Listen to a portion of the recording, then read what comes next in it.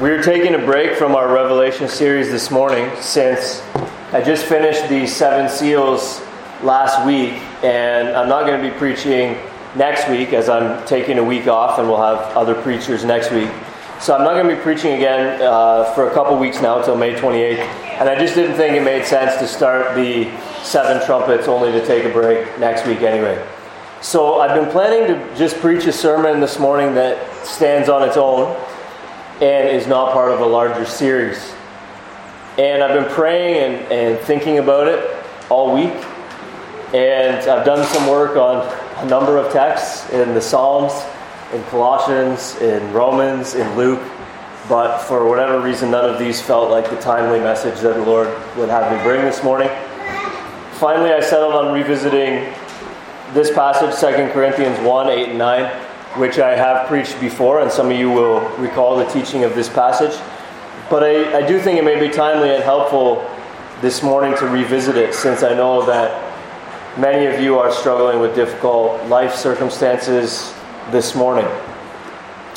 And I hope and pray that this exposition of these verses will be a helpful and ultimately encouraging reminder of what God is up to during our difficult times. So, many people say, right, you've heard this before, God will not give you more than you can handle. Well, according to the text we're looking at this morning from 2 Corinthians 1, He will. We should address head on the text in 1 Corinthians 10:13, which says this: "No temptation has overtaken you that is not common to man. God is faithful, and He will not let you be tempted beyond your ability. But with the temptation, He will also provide the way of escape, that you may be able to endure it." Now, I know some of you will have that text in your mind every time that I say, God will give you more than you can handle. And so it's important that we address this objection head on. And here's the resolution of it. That passage in 1 Corinthians 10 is talking about temptation. And this passage in 2 Corinthians 1 is talking about affliction. That passage teaches you that God will never put you in a position where your only option is to sin. God will never put you in a position where your only option is to sin. He will not let you be tempted beyond your ability, but will provide a way out. Our passage this morning, however, in 2 Corinthians 1, teaches that God will put you, at times, in a position of great affliction where you're in over your head and you're unable to sustain or rescue yourself, and your only option is to rely on Him. That's what I mean when I say this morning that God will give you more than you can handle.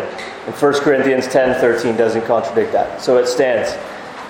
God will give you more than you can handle. Pardon me. So let me explain and expand upon that. And let's note, just in examining the text and its meaning, that that's exactly what He did to Paul and his companions. Look at 2 Corinthians 1:8, which I read for you a moment ago. Paul tells us that he and his companions were, quote, utterly burdened beyond our strength, end quote. Well, that is literally the very definition of being given more than you can handle. It's being burdened beyond your strength. God will give you more than you can handle.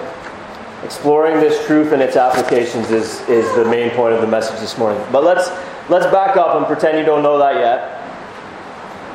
And let's examine together Paul's affliction, referred to in verse 8.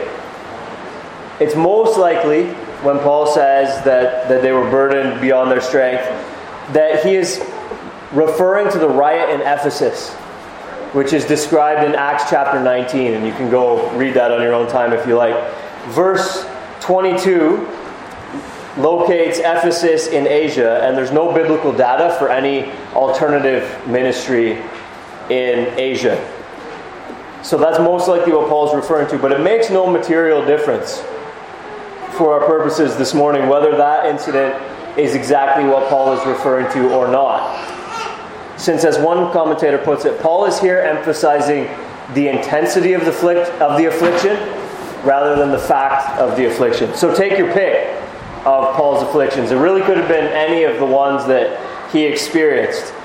He has a list in 2 Corinthians 11, and on that list is imprisonments, countless beatings, near death often, receiving 40 lashes minus 1 on several occasions, beaten with rods 3 times, stoned, shipwrecked, not just shipwrecked, but shipwrecked 3 times, adrift at sea a night and day, danger from robbers, danger from both Jews and Gentiles, danger from false brothers, sleeplessness, hunger, thirst, cold, and exposure. These are things we know Paul went through. So whether he's talking about the riot in Ephesus, or whether he's thinking about being shipwrecked or adrift at sea or beaten or whatever, it's kind of neither here nor there. The point is, it doesn't really matter to the theology of 2 Corinthians 1 specifically what afflictions Paul experienced in Asia that he's referring to. The point is that his affliction was so intense that he was burdened beyond his strength and despaired of life itself. Now, Paul was a missionary. He was a career missionary. He went on extended missions trips. Now, let us imagine together that a missionary was sent out from this church. During the course of this mission trip, however long or short it was, whether the guy was gone for a month or whether the guy was gone for 6 months or 2 years or whatever, it doesn't matter. He returns to us and he reports that he experienced imprisonments, countless beatings, near death often, receiving 40 lashes minus 1 on several occasions, beaten with rods 3 times, stoned, shipwrecked 3 times, adrift at sea night and day, danger from robbers, danger from Jews and Gentiles, danger from false brothers, sleeplessness, hunger, thirst, cold, exposure. And when he returned, he related these things to us and said, I was burdened beyond my strength and despaired of life itself. Wouldn't many of us be tempted to say, how does the phrase go? That was a missions trip from hell. Right? That would be the phrase that would come to mind, right? Isn't that the way that we often think about Christian ministry? And in fact, it's the way that we often think about all the suffering or all the affliction in our lives. If suffering comes into our life, if affliction comes into our life, if we try to do something for God and it meets with opposition and hardship and difficulty and it's not smooth, we think to ourselves, this is the work of Satan. This is the work of the devil. This is a missions trip from hell, or this is a week from hell, or this is a month from hell, we say, if things are not going well. Satan must be really having a field day. We think when we are in the midst of affliction, surely God is not causing this affliction. Surely God is not behind this. And so we think it must be Satan's doing. Well, this is the very assumption that 2 Corinthians 1, 8 and 9 confronts. In Paul's case, it was God behind the affliction. Sure, evil men acted. I mean, whether it was the riot in Ephesus or being unjustly beaten or danger from robbers or whatever, evil men acted, yes. And no doubt Satan was afoot. Satan is real and active in this world and the rest of the demons. But in it all and over it all, superintending it all, was God. Look at verse 9 as I endeavor to prove this point. In verse 9 of 2 Corinthians 1, we see the language of intention. Why did Paul's sufferings occur? Look at verse 9. To, or in order to. This was to. This was in order to. Right? That's the sense of it. The purpose of this was so that, that's what that "to" means, make us rely not on ourselves but on God. There is a language of intention here. Someone planned and purposed that Paul and his companions would be utterly burdened beyond their strength.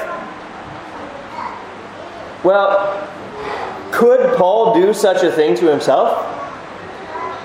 No.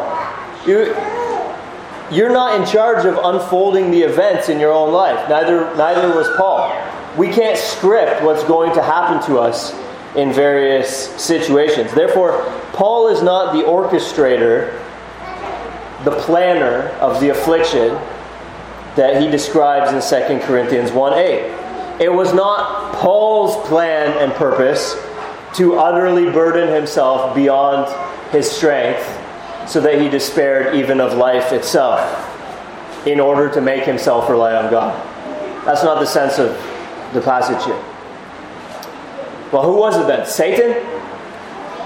Well, would Satan make a plan to unfold the circumstances of Paul's life in order to make him rely not on himself but on God? No, of course not. Would it ever be Satan's intention to afflict someone in such a way that they are utterly burdened beyond their strength so that they learn to rely not on themselves but on God? No, that's not the work of Satan. So, by process of elimination here, the implication is clear. It wasn't Paul who intended this suffering, this overburdening of Paul for his good. It wasn't Paul who did that. It wasn't Satan who did that. It was God who intended this overburdening of Paul so that he would learn not to rely on himself, but to rely on God. Therefore, Paul's mission trip to Asia was not a mission trip from hell. It was a mission trip from heaven. Now, could it be likewise, as you're going through stuff and you're saying, well, this is a week from hell, this is a month from hell, could it be that the suffering in your life, the circumstances that you think are from hell, could actually be from heaven? Well, it couldn't be, you object. God will not give me more than I can handle. Well, according to this passage, that objection doesn't stand. God will at times give you more than you can handle. Let's consider now, since that is the case, why God may cause affliction. We can see clearly from our text that God was sovereignly behind Paul's affliction. To be sure, employing Satan's schemes and employing the actions of sinful men. I'm not negating that people sinned against Paul. I'm not negating that Satan was afoot. But God was sovereignly behind Paul's affliction. And we can infer then that at least at times he might be behind ours also. What might the purposes of God be in our affliction then? I don't propose to provide an exhaustive answer, but I do want to examine at least one purpose in some detail, which is the purpose stated here in this text. God caused Paul's afflictions, though he used means. And God intended Paul's afflictions in this particular case in order to make Paul rely not on himself, but on God, who raises the dead. The goal of Paul's afflictions was to elicit a deeper reliance on God. This is at least one of God's purposes in the affliction that He sovereignly ordains for us, that we would rely more fully on God. Now, what is the significance of this phrase at the end of verse 9? That was to make us rely not on ourselves but on God, who raises the dead. It's an argument from the greater to the lesser. If God can raise the dead, then surely He can rescue or sustain the living. Therefore, we can trust Him. And we can rely on Him in both death and life. You can think about it like this. If this affliction kills me, then God will raise me from the dead at the end of all things. If God is able to resurrect me, then surely He is well able to rescue me from this affliction that I'm undergoing, if that be His will. And if God is able to resurrect me, and it is not His will to rescue me, then surely He is able to sustain me in this as long as this difficulty and this trial lasts. See, if God raises the dead, then we may entrust ourselves to Him not only in death, but also in each and every circumstance of life. Who is more qualified to rely on than He who raises the dead? Now, at this point, some skeptic might raise the objection, but God won't raise the dead. According to this passage, though, and the rest of the Scriptures, oh yes, He will. He's called here in this passage, God who raises the dead. And in Acts 2:31, we read this: Christ was not abandoned to Hades, nor did His flesh see corruption. This Jesus God raised up. And the Scriptures speak of the resurrected Christ as the firstfruits of those who have fallen asleep, which is a euphemism for dying. And just like the first piece of fruit borne by a tree in the right season is a predictor or a harbinger of more fruit to come, so the resurrection of Christ is a harbinger of more resurrections to come. But each in his own order, the Scripture says. Christ the firstfruits, then at His coming, those who belong to Christ. Now, at this point, we come naturally to the most pressing application that I will make today, which is this: do you belong to Christ? If not, you may. Even this morning, you may trust in Him to save you from the penalty of sin, from its power.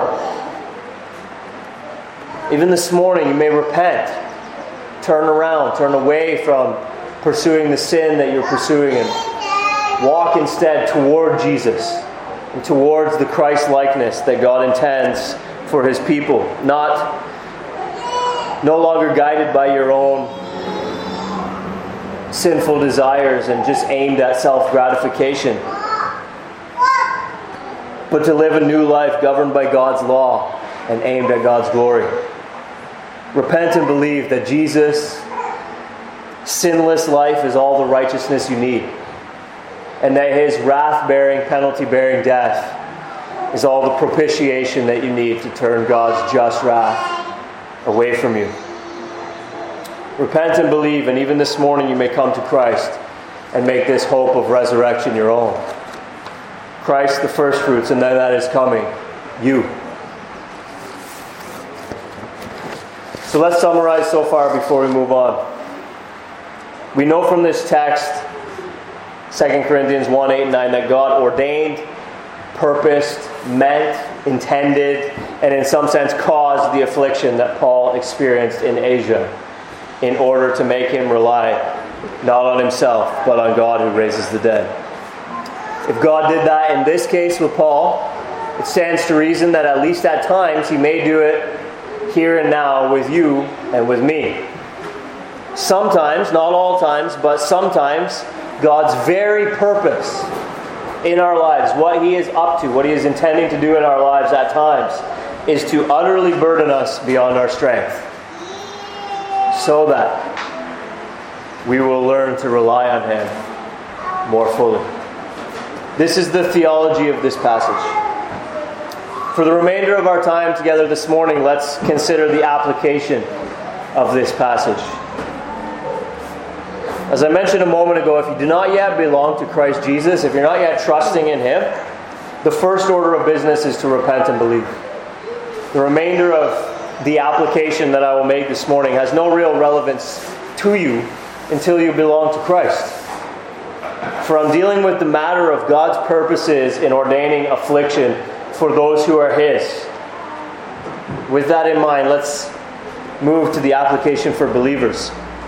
When you come to a situation in which you are burdened beyond your strength, it's analogous to coming to a junction in the road with a few different turns you can take. You find yourself in this situation where you're utterly burdened beyond your strength. Now you got a few roads that you could take in front of you. The first turn you can take is to try to change your lot in life. So your lot in life is very difficult. You're utterly burdened beyond your strength. And you try to change it. Now, I'm not talking about, let's say you're very sick and there's medicine that you might take which might help you get better. I'm not talking about that. I mean, that's just prudent, wise. Yeah, obviously try that. You know, or likewise, if you're unemployed and you're finding it hard to make ends meet, well, you could try to change your lot in life by getting a job. I mean, that's good, that's common sense, that's wise, etc. This is what I'm talking about. This is what I'm saying is a temptation for us, which is not good. Trying to change our lot in life in this sense. You're burdened with poverty? Well, you could reach out your hand and steal. You're burdened with a difficult marriage? Well, you could abandon that marriage. You could find someone else that makes you feel happy. Right? You are burdened with the calling of God on your life? Well, you could forget about what God has called you to do and find an easier job. Or whatever the case may be. That's what I'm talking about. Bucking against God's providence here, where there's no lawful way to get out of it, but you don't care. What you want to do is you want to resist what God has appointed for you. And you're willing to go outside of the parameters of what God says is legitimate means of trying to get out of this situation, like medicine or getting a job or whatever. And you're willing to say, I don't submit to whatever God has ordained for me in my life. I don't submit to this providence. I will buck against it. I will try to get out of it, even if it means sinning.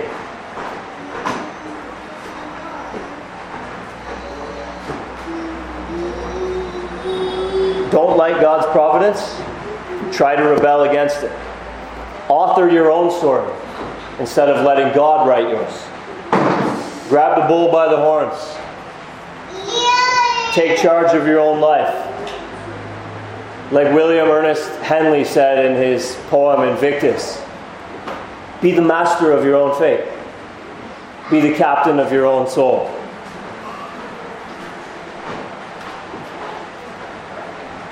When we are burdened beyond our strength, let's be honest, that's a temptation. Right? That's the first turn that you can take when you're burdened beyond your strength, is to rebel against the providence of God in your life and try to change the story that God is writing for you by sinful means. Obviously, it's the wrong turn and it never ends well. But we need to recognize that that is going to be a temptation that we face when we are overwhelmed, when we're burdened beyond our strength. The second turn that you can take is to rely on yourself. The third turn that you can take is to rely on God. Let us look at those two together and see that it is the third turn, obviously, that we ought to take. Rely on God. First, relying on God means not relying on yourself. Obviously, that's explicit. God burdened Paul beyond his strength to make him rely not on himself. So when you are utterly burdened beyond your strength, the response that God is seeking to elicit is not merely, note that word merely, it's not merely to try harder, to do better, to lift yourself up by your bootstraps, so to speak, or your shoelaces. Now there is a balance to be struck, because God does want us actually to try hard and to do well. And you do read things in the New Testament like this: lift your drooping hands. and strengthen your weak knees. And act like men. Be strong. So God does not refrain from exhorting us to effort and to fortitude and to perseverance as if these are somehow inconsistent with relying on God. Yet there is still this intention in God to make Paul not rely on himself.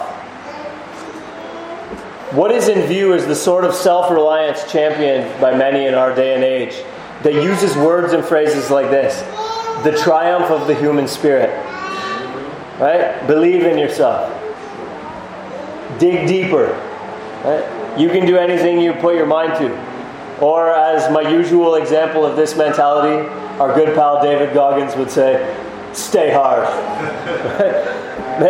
Many people think, or at least they act like, the human being is a bottomless well of untapped resources and potential. You say, I'm utterly burdened beyond my strength. And David Goggins says, no, you're not. You just don't know how much strength you got.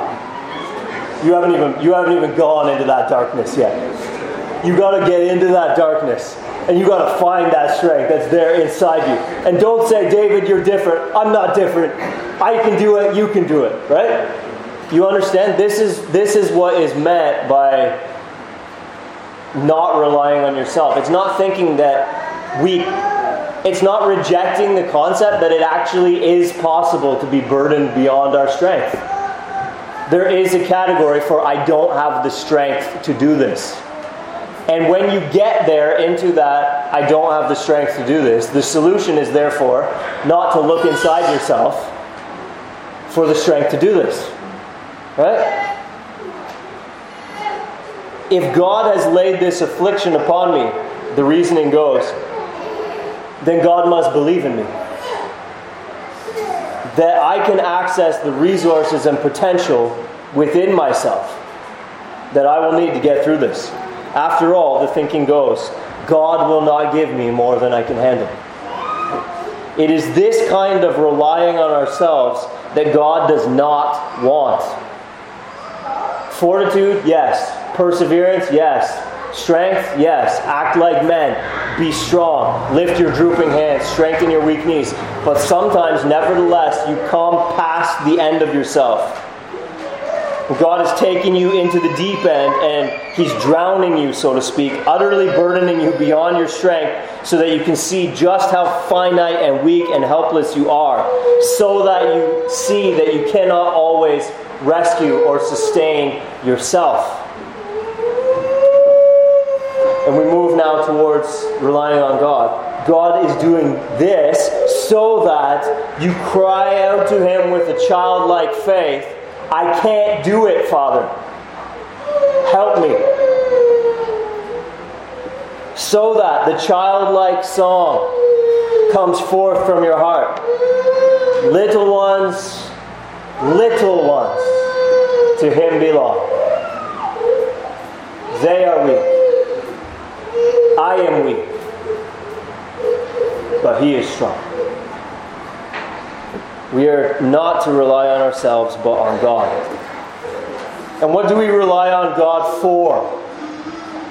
Well, let's circle back around to what I was saying to you before. The logic of this passage is, if the affliction kills me, then God will raise me from the dead at the end of all things.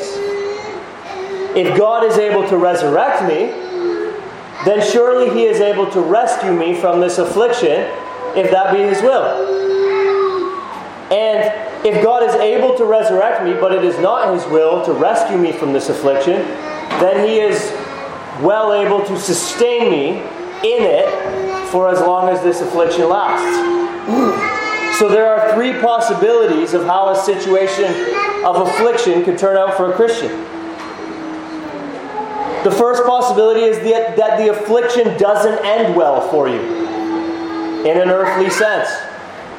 Worst case scenario, you die. Right? Of course, contrary to prosperity gospel teachers, this happens regularly to the faithful. Christians die in car accidents. Christians die of cancer. Christians die of malnutrition. Christians die from persecution. Consider the Apostle James. Acts 12 tells us that Herod the king laid violent hands on some who belonged to the church. He killed James, the brother of John, with the sword.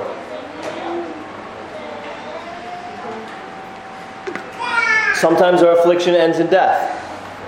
So we're not necessarily to rely on God for rescue in the here and now. We can't just say, well, I know that God is going to raise me up from this sick bed. I know that this isn't going to end in death for me. I'm not relying on myself. I'm relying on God. I'm relying on God to heal me. Right? We can't just assume God's going to rescue us. Sometimes He doesn't. But if He doesn't, don't worry. He will raise you at the end of all things. Right? So sometimes you're relying on God for a resurrection. But sometimes God does give a rescue in the here and now. Certainly He is able to, if it is that He is able even to resurrect us. And in fact, rescue is what God did for Peter in the same instance of persecution in which James was killed. Acts 12 goes on to say that when Herod saw that the killing of James pleased the Jews, he proceeded to arrest Peter also. So what's he going to do to him? Kill him. But in this case, God miraculously rescued Peter. We won't turn there this morning for the sake of time, but you can read about it yourself in the rest of Acts chapter 12. So when we rely on God in the midst of affliction, God may allow us to die. But in that case, He will resurrect us. Alternatively, God may rescue us when we rely on Him, like He did with Peter. James got a resurrection. Peter got a rescue. Right? There is one more possibility. Right? Resurrection, rescue. The third possibility is that God may sustain us in affliction. Consider God's sustenance of the early church in persecution. In instances where He neither rescued them from it nor allowed them to die from it. For example, in Acts 5, we read that the Jewish council called in the apostles, beat them, and charged them not to speak in the name of Jesus and let them go. What happened then? The apostles left the presence of the council, rejoicing that they were counted worthy to suffer dishonor for the name. God sustained them in the midst of their affliction. And then there is the well-known instance of Paul and Silas praying and singing hymns at midnight in a Roman jail. God sustained them in it. So sometimes God doesn't allow it to kill you, but He doesn't rescue you from it either. You have to go through it, but He sustains you in it. When we rely on God in the midst of affliction, we may die. In which case, we're relying on Him for a resurrection. Or we may be rescued. But if it's not resurrection or rescue and we got to go through it, then midnight can find us singing, like Paul and Silas. Blessed be your name in the land that is plentiful, where streams of abundance flow. Blessed be your name. Blessed be your name when I'm found in the desert place. Though I walk through the wilderness, blessed be your name.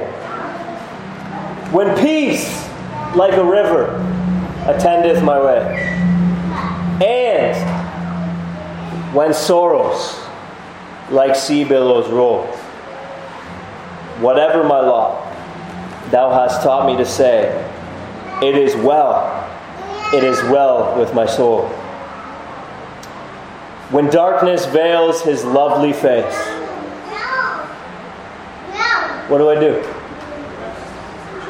I rest on His unchanging grace. In every high and stormy gale, my anchor holds within the veil. On Christ, the solid rock, I stand. You may be utterly burdened beyond your strength. There is a category for that biblically. And God may have put you there, done that to you on purpose. to bring you to a childlike place where you are prepared to say, not my will, but thine, Father. I am weak, but you are strong and good and wise. And whatever you intend to do in your sovereignty, I will rely on you. If you slay me, then like Job, yet shall I praise you. If you rescue me, then like Hezekiah, I will declare your faithfulness to the next generation.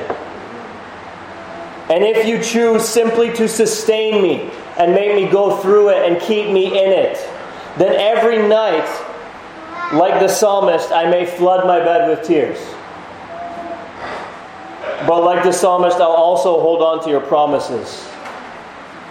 And I'll pray and sing with Paul and Silas in the dark of the night. Do you see the comfort that it is to have the God who raises the dead on your side, beckoning you to rely on Him? It doesn't mean that if God's on your side, you're never going to be burdened beyond your strength. In fact, if God is on your side, He may just put you there on purpose to deepen your reliance on Him.